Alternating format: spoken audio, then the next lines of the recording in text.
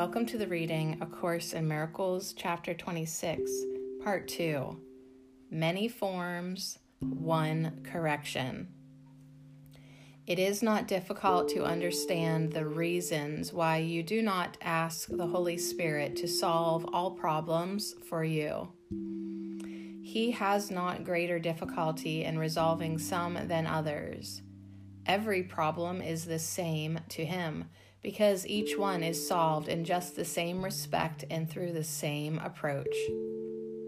The aspects that need solving do not change, whatever form the problem seems to take. A problem can appear in many forms, and it will do so while the problem lasts. It serves no purpose to attempt to solve it in a special form. It will recur and then recur again and yet again until it has been answered for all time and will not rise again in any form. And only then are you released from it. The Holy Spirit offers you release from every problem that you think you have. They are the same to him, because each one, regardless of the form it seems to take, is a demand that someone suffer loss and make a sacrifice that you might gain. And when the situation is worked out so no one loses, is the problem gone, because it was an error in perception that now has been corrected. One mistake is not more difficult for him to bring to truth than is another. For there is but one mistake, the whole idea that loss is possible and could result in gain for anyone. If this were true, then God would be unfair, sin would be possible, attack be justified, and vengeance fair.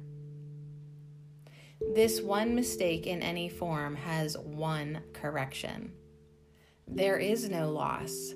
To think there is a mistake. You have no problems, though you think you have.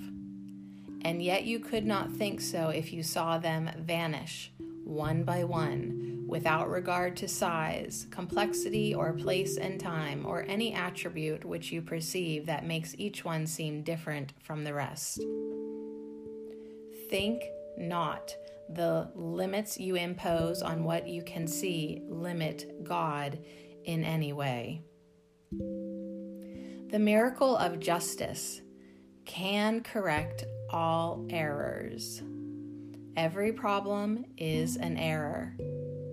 It does injustice to the Son of God and therefore is not true. The Holy Spirit does not evaluate injustices as great or small or more or less. They have no properties to him.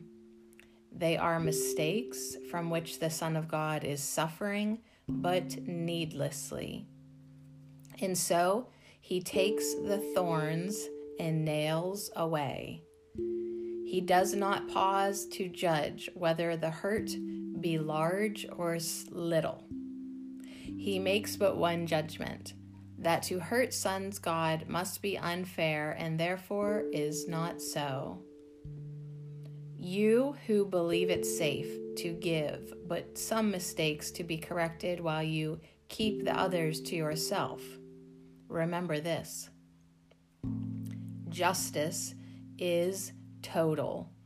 There is no such thing as partial justice. If the Son of God is guilty, then is he condemned, and he deserves no mercy from the God of justice. But ask not God to punish him because you find him guilty and would have him die. God offers you the means to see his innocence. Would it be fair to punish him because you will not look at what is there to see? Each time you keep a problem for yourself to solve, or judge that it is one that has no resolution, you have made it great and past the hope of healing. You deny the miracle of justice can be fair.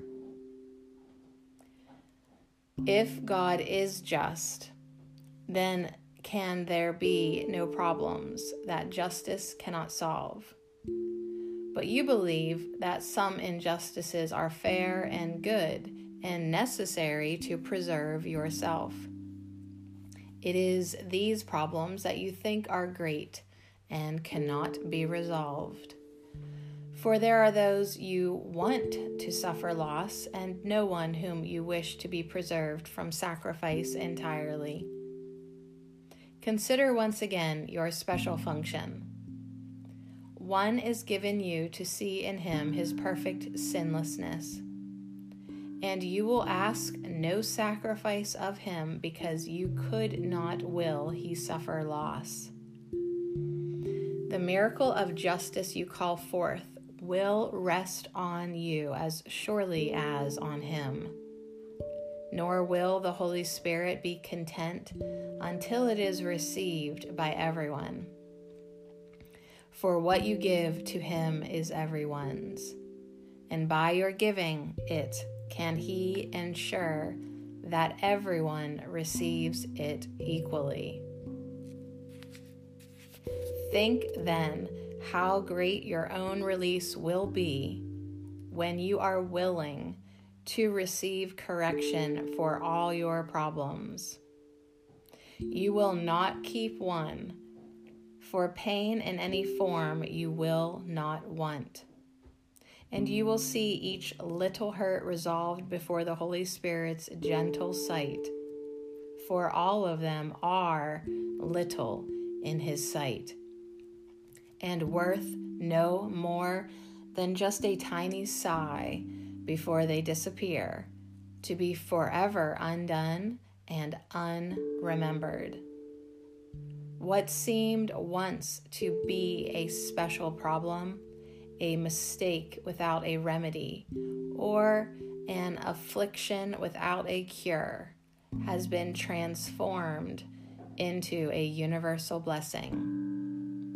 Sacrifice is gone, and in its place, the love of God can be remembered and will shine away all memory of sacrifice and loss.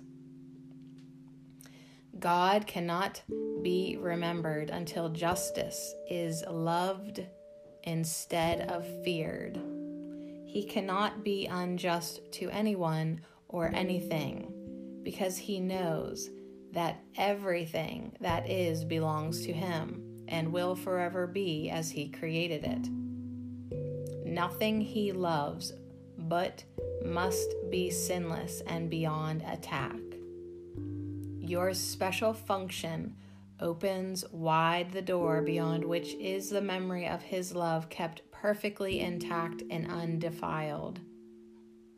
All you need to do is but to wish that heaven be given you instead of hell, and every bolt and barrier that seems to hold the doors securely barred and locked will merely fall away and disappear. For it is not your Father's will that you should offer or receive less than he gave when he created you in perfect love.